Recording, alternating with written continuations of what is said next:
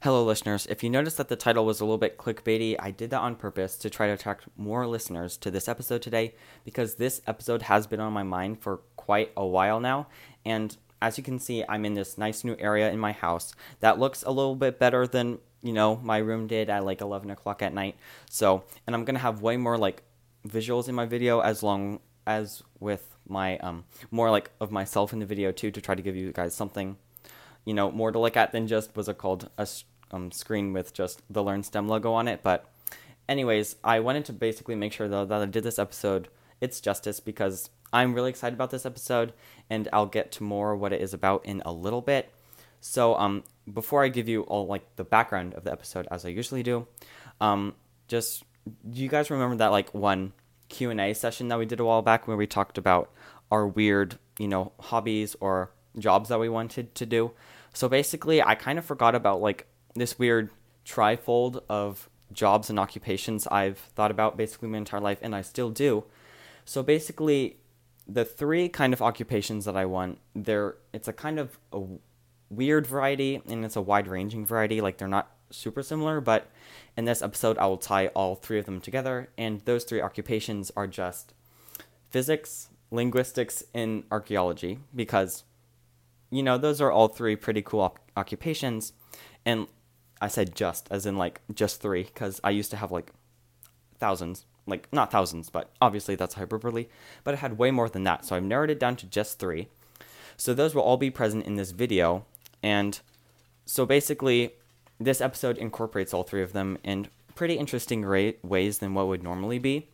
So, for example, this episode is going to be about absolute dating techniques, carbon-14 dating, potassium-40 dating, relative dating, absolute dating, cool archaeology finds, and a linguistical study that was conducted on an archaeological, kind of piece or relic, whatever you want to call it. And that thing is really fun to dive into and, kind of dissect. So that is what we're going to do. My brother's bird had a fit after that. So that's why I cut it really weirdly. But without any further ado, let's get learning.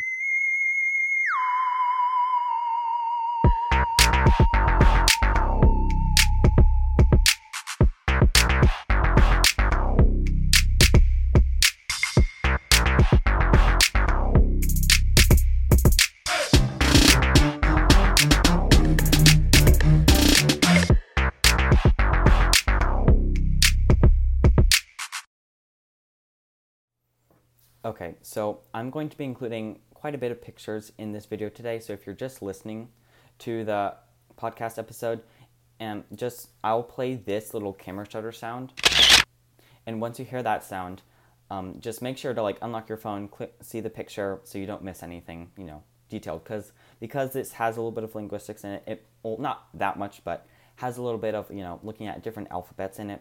So you might want to look at that in order to have better comprehension than just me talking about what a language looks like. So yeah, now onto the actual background.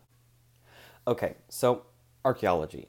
It's basically, in today's society, seen as an occupation that is becoming more and more obsolete. And I kind of do agree with that to a certain extent because, most of the stuff probably will have already been found, and however, it will continue to be a crucial part of science, basically forever. Why is that? So basically, it's examination of history through non-living records such as fossils, artifacts, in the use of dig sites, etc., to uncover, the facts of history and infer upon the missing facts of history. And yeah, I'm just having a little bit kind of a script, just so I don't sound too all over the place. So yeah, that's why I'll be looking off. But anyways, so now while I do agree that there's less to discover than before, individuals, can still reanalyze history. You can still obviously find new parts of history that has not been covered before because, our world is just so big. And in the ocean, it has been, stated that a bunch of artifacts have gone missing in the ocean. And, that is still a big place to uncover things. But basically, you can come to new conclusions on stuff that has already been deemed, unbreakable, undecipherable, all that kind of stuff. So there is more to discover, and we'll be talking about a text on that later. So something that a lot of people do not think archaeologists, can do, because when something's already found, you most likely already know the purpose of the object, and you most likely already know, what was the context behind an object. But that is actually a myth. Archaeologists still uncover new facts, even for stuff that has been found, long time. This is especially true when new objects are found and they give insight into old objects that were seen prior, but they were not fully understood. This is a prime example of that, and this is the Rosetta Stone. Prior to this, ancient Egyptian hieroglyphics were often just construed as something that cannot be deciphered, and it was often just viewed as something that, was impossible to break through. But this Rosetta Stone was in 3 different languages.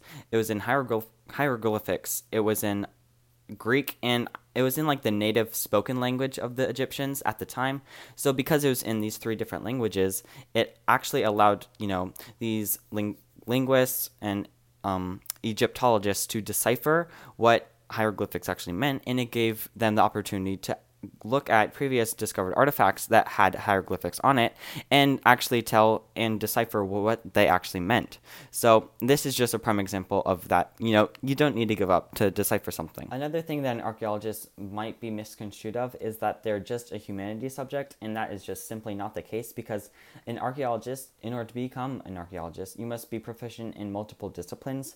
Like, for example, if you were an archaeologist that specialized in historical linguistics, not only would you be proficient in linguistics, the study of languages, you must be proficient in, you must know history, and if you were an archaeologist that also, had some dabbling in atomical physics, you might just do a lot of carbon dating, you might do a lot of relative absolute dating, all of those types of things that archaeologists, must be proficient in order to have a good understanding of what they're studying. Adding on, an archaeologist must be proficient in at least one language, of course, but other languages, they often need to be proficient in too.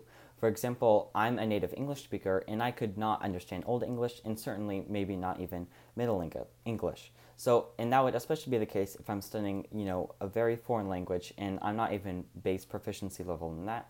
I would definitely need to pick up more proficiency in the language in order to continue with my study. Now, before I show you all an example of what I'm talking about, just to let you know, I am definitely not an expert on the Hebrew language, and I still barely know a single thing. But I am trying to learn Hebrew, so I'm going to try to teach you guys a tiny bit of what I've learned so far, and which kind of sinks in the point that I was trying to make, but keep in mind, my pronunciation is still terrible. I don't know that much at all, so you've been warned. So, for example, from what I've learned so far, a biblical archaeologist in the Middle East would need to know that in Hebrew, the word norah means terrible in Ivrit Chadashah, or New Hebrew / Modern Hebrew. However, in biblical Hebrew, or Ivrit Mikraït, it means something like fearfully in awe in reference to God. Hopefully that was not too bad, but as you can see, the word literally changes meaning 180 degrees, which is pretty crazy actually. And further, now from what I know, in modern Hebrew, it can be used about anything, while in biblical Hebrew it was not the case thousands of years ago. I'm sorry, I'm going to have to not be able to have video for the rest of the episode because my room is a mess and I cannot do it downstairs because my family is moving around and making some noise. And outside, I tried going outside, but our neighbors are having their land cleared right now, so that's even more of a hassle, and my room's kind of messy. So I'm just going to do a voiceover, except I will still continue to have, the little camera shutter to provide you with context for when I'm going to show you a picture. Anyways, though, throughout the era of humanity, we have looked at the past and wanted to basically know what actually went on. Contrarily, though, that was mainly through written primary and secondary accounts through most of human history, and the study of archaeology actually started in the 15th to 16th centuries, according to Encyclopedia Britannica, when the Renaissance movement encouraged a revival of the classical Greek and Roman time period. Concurrently with the true start of archaeology, this is also most notably the start of the rapid development of the sciences and humanities into, eventually, the Industrial Revolution. In short, this meant that archaeological discovery was hastened faster and faster due to technological advancement, which has culminated into a few hundred years of mass intellectual betterment. Today, this means that we have found so much of what we can find, as 97% of human history is lost. But we are still developing those better techniques to learn even more information, develop even more context, and infer upon that history that was lost. This leads me now to the second portion of this episode about the techniques of absolute and relative dating. Okay, primarily relative dating. This type of dating is most likely what someone with no knowledge on how to conduct carbon dating would use. It is basically just using known points of time around the object you are studying to approximate how old the fossil, book, figure, and more is. It is the use of relationships tied around the object to develop points of context for a new find. Think of the mental map of relationships and relatives to, remember relative dating because they coincide with each other. Okay, to help you kind of like put yourself in like the moment of what an archaeologist, would do when they find a fossil, here's something that I put together.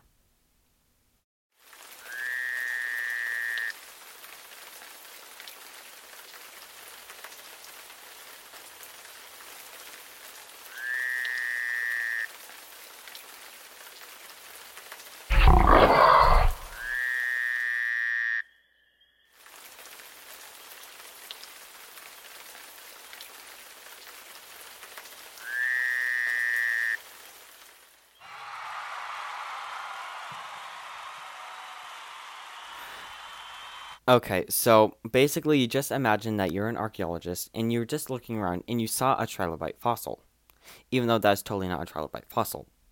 So basically, you just found a trilobite. You are like, whoa, cool, but how old is this? I do not know. I don't know how to absolute date things. What am I supposed to do? So you're like, oh, wait, I can relative date it. So here are some options you can do. A, you can look up how old other trilobites were in the same conditions, same areas, etc. B, you can where if you look where you dug up the specimen, you can most likely determine how deep the fossil was in the soil and get a rough estimate that way. In my scenario, since it would be just on the ground, it has obviously just died or has just been dug up and put there, so we know that it's just been either tampered with recently or it just died recently. And finally, C, if you found it in a historically significant site, you could put it in relation to cities near the dig site or in the dig site you found it on. So obviously, this form of like relative dating is certainly not the most precise, but it is useful in certain moments or for getting a quick idea of how old a certain archaeological object might be. Relative dating is basically a form of dating that anyone could use, but of course, experienced archaeologists would be the most precise with it. So to now go into the actual physicsy part of archaeology, absolute dating. Specifically, absolute dating is mostly just another term for radiometric dating. This is the examination of the present parts per million of an isotope left in something. For organic, living organisms, we acquire new isotopes every day in our body. As we move, breathe in and out air, touch the world around us, feel the wind on our face, drink water, etc., etc., we are constantly being exposed to isotopes, no matter how small in molar mass or volume. But when living organisms die, they do not usually take in any more of these isotopes. This means that in preserved specimens that are not being exposed to the living world, they slowly lose the amount of isotope that they have left as it decays along its constant and predictable half-life. This is where carbon-14 comes in. It is present in high enough concentrations throughout the world so that it is seen in every archaeological finding. And with a half-life of 5,730 years, scientists can trace the amount of carbon-14 that is left in the material/object to the original average amount. Pretty smart, huh? Further, they do not just make up this average number that a species might have originally had, but they actually conduct tests by cutting trees and coral, which can each be determined how old it is by the growth rate of its rings. For example, tree rings, it grows basically a certain amount each year, and the amount that it grows shows basically how productive it was that year, so they can get a pretty good average for how old a tree might be. And basically, recently, this has led to numerous realizations in which they did that tree and coral, study, in which previous estimates of how old objects have been are actually incorrect, and are believed to be around 1,000 years younger on average, according to Nicola Jones, a scientific journalist summarizing new research in the archaeological field. But for non-organic substances that do not breathe in carbon-14, like rocks, scientists have actually found potassium-40 to test for in rocks. Not only is this isotope actually present in geology, but it has a way longer half-life than carbon-14 does. I'll let you guess, and I'll give you a couple seconds to guess how long the half-life of potassium-40 is. Okay, say your answers down in the comments below, but it's not even 10,000, not 100,000, not 1 million. Nope, it's actually 1.25 billion years is its half-life. Now, that is an insanely long time. Carbon-14 dating would be incredibly useless at that point because there would actually be nothing left. Potassium-40, on the other hand, because it lasts so much longer, is way more useful for geological dating because it allows scientists to determine how old rocks are actually. Not just, give very egregious estimates by using carbon-14 dating, because it would basically just be guessing at that point, and you might as well just use relative dating. Now, I have named to you the numerous upsides of absolute dating, but let's be clear. It is incredibly complicated once you take into account that these artifacts are not in controlled scientific environments. For instance, one artifact that I have absolutely been obsessed with is the Shroud of Turin. This shroud is both believed to be a relic of Jesus by some, but is also believed to be a fake by others. The story goes is that the Shroud of Turin was the cloth that wrapped Jesus' body right after he was crucified and in his burial for 3 days after his death before he rose again. As you can see on the screen, when the first negative photo of this cloth was seen, you could clearly see a man that was being buried with lacerations on his hands and feet who sustained terrible beatings, a lance to the heart, etc. This is characteristically the fate that Jesus went through in the Bible, which has made it accredited by many as being real. It was then carbon-14 dated, and it came back as being made in the 13th century. However, this is disputed because in the 13th century, this same relic was in a burning building where it was kept, so some new cloth was added to the burned, pieces. This fact alone made many say that the tested cloth portion was that of the replaced cloth. Further, a study was conducted to try and mimic the blood patterns of an individual wrapped in a cloth of the same dimensions facing down. However, it was concluded as being, quote, unclear if its findings to see if it was possible. Again, many say that the transportation of the body being placed in the shroud, then transported, could account for these irregularities, but the study determined that it was pretty much very difficult for this cloth to have the bloodstain patterns as it was seen on the cloth. But most interestingly, a study was conducted by physicist Paolo di Lazzaro to try and recreate the imprinting of an image of a man in the cloth. The study, even after trying old and new ways of tech to try and forge a recreation of the piece, it failed. For many, this solidified the Shroud of Turin to become a true relic, seeing as it had the essence of God's image on the shroud. Whatever the case, it is a fascinating and it is a testament to how carbon-14 dating can be useful, but it does not always give 100% security surrounding an artifact. Now to the artifact that has still not been cracked, or has it?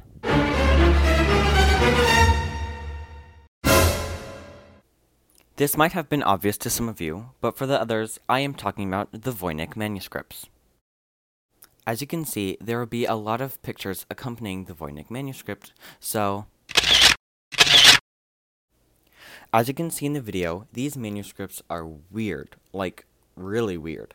They feature incredibly strange flowers, exposed humans bathing in green water, astrological and astronomical charts, and a ton of other little strange occurrences you can see in the video. The most crazy part, though, is actually not the imagery, even though it admittedly is very creepy, but is actually the language. It seems to be a scramble of Latin letters, Arabic numbers, and unknown characters. And it is a Semitic language, so basically it could be based in Hebrew, Arabic, or Aramaic. While I was looking at the Voynich manuscripts, though, I was immediately thinking that it looked like a mix of Arabic, Hebrew, and Georgian. I'll show you examples of each on the screen now. For the Arabic alphabet, in the top left of the screen, you see a letter that matches the Arabic alphabet almost perfectly. For the middle of the, circled green letters on the screen, you can see that it looks like that letter that matches the Arabic alphabet perfectly, but it looks like it's flipped over the y-axis if you're viewing this on, let's say, a math graph. And then finally, there seems to be a letter 8 in the Voynich manuscript, which kind of looks like an Arabic letter that looks like a sideways 8, but it's flipped upwards. For the Hebrew alphabet, the Chait basically looks the same, but there's more curls and twists, except that might just be the author's handwriting, because it does make it look nicer, I have to say. But for the Samech, it basically looks the same, Basically it just looks the same, and it's basically an easy tell, but that could also be, a Latin character for all I know. Now onto the Georgian alphabet. I have no idea what this alphabet actually entails because I'm definitely not anywhere well versed in the alphabet, but basically when I was doing my research for, the different languages that kind of looks like the Voynich manuscript, I came upon this one, and it has so many curls, so many like circles, so many, just basically it looks very cursive-y.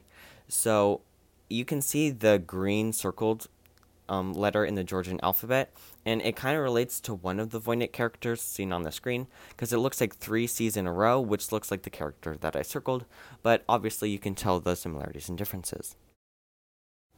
But after my masterful explanation of what the Voynich characters look like, I'm sure you're surprised that I didn't crack it myself, but apparently the code has been cracked for the Voynich manuscript.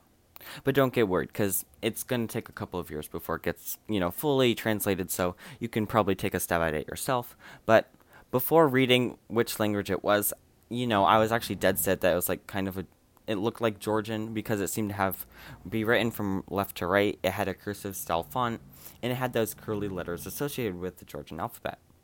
Let me know what you guys thought it was, but according to the Art newspaper, a news story detailed how German Egyptologist Rainer Hennig from the Romer and Pelizaeus Museum in Hildesheim, Germany, said that the language was actually based in Hebrew. He was apparently able to start the translation process for the Voynich manuscript, and it should be fully translated in a couple of years from now, as I stated prior. At first, I was like, that does not look like Hebrew, but then I saw the similarities between some cursive letters in Hebrew and print letters, but I'm still not sure how it is written right to left, because the leftmost letter on almost all of the pages is bigger, indicating a starting point. And so basically, if you want to know what I'm trying to say here, just think of an example like from the Shrek book. You know how like on all the stories in like children's books, the first letter that is on the leftmost side is like capitalized to show the start of the story? It's basically the same for the Voynich manuscript, so I'm surprised it's actually not written left to right, but it's written right to left. So I'm not sure about you all, but I cannot wait for it to be fully translated, because it has 6 major sections, which apparently include botanical, astronomical and astrological, biological, cosmological, and pharmaceutical, and then lastly, recipes. This text was first made a big deal in like 1912, I think, but it was carbon dated to have been made around the 15th, 16th century CE. It turns out that this was actually a high precision and correct answer due to carbon dating, because there were records that this book was made by Roger Bacon, though the author is not completely certain at all, and it belonged to Emperor Rudolf II of Germany, which he was a Holy Roman Emperor from 1576 to 1612. So this strange showcase of Semitic language is actually an example of how carbon dating can be very useful in collaboration with other identifying information to get a highly accurate time period. Just to let you know, I'm sorry for the late upload, and this is kind of like, I've already finished talking about everything, and this is kind of the conclusion.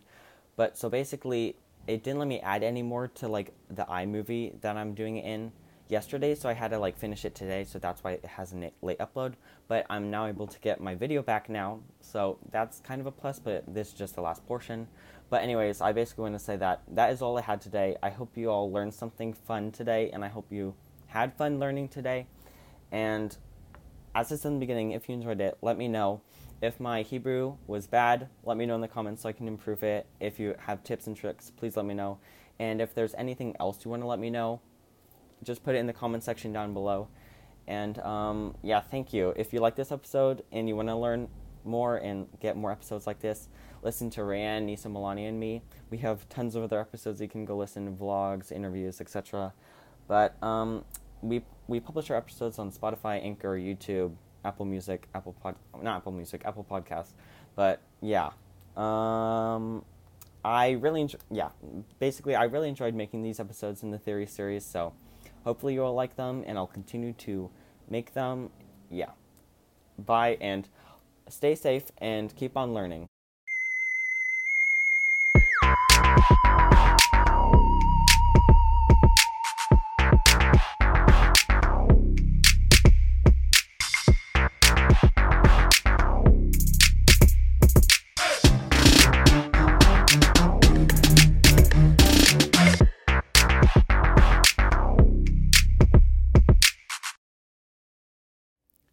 For a quick side note, the reason why I decided to put carbon dating in the theory series, because I just realized I did not explain why it's like in the theory series, it's because even though carbon dating in a controlled and scientific environment would yield 100% correct results if we knew the base amount of carbon-14 there is in something, the thing is we don't always know the base amount of carbon-14 there is in something.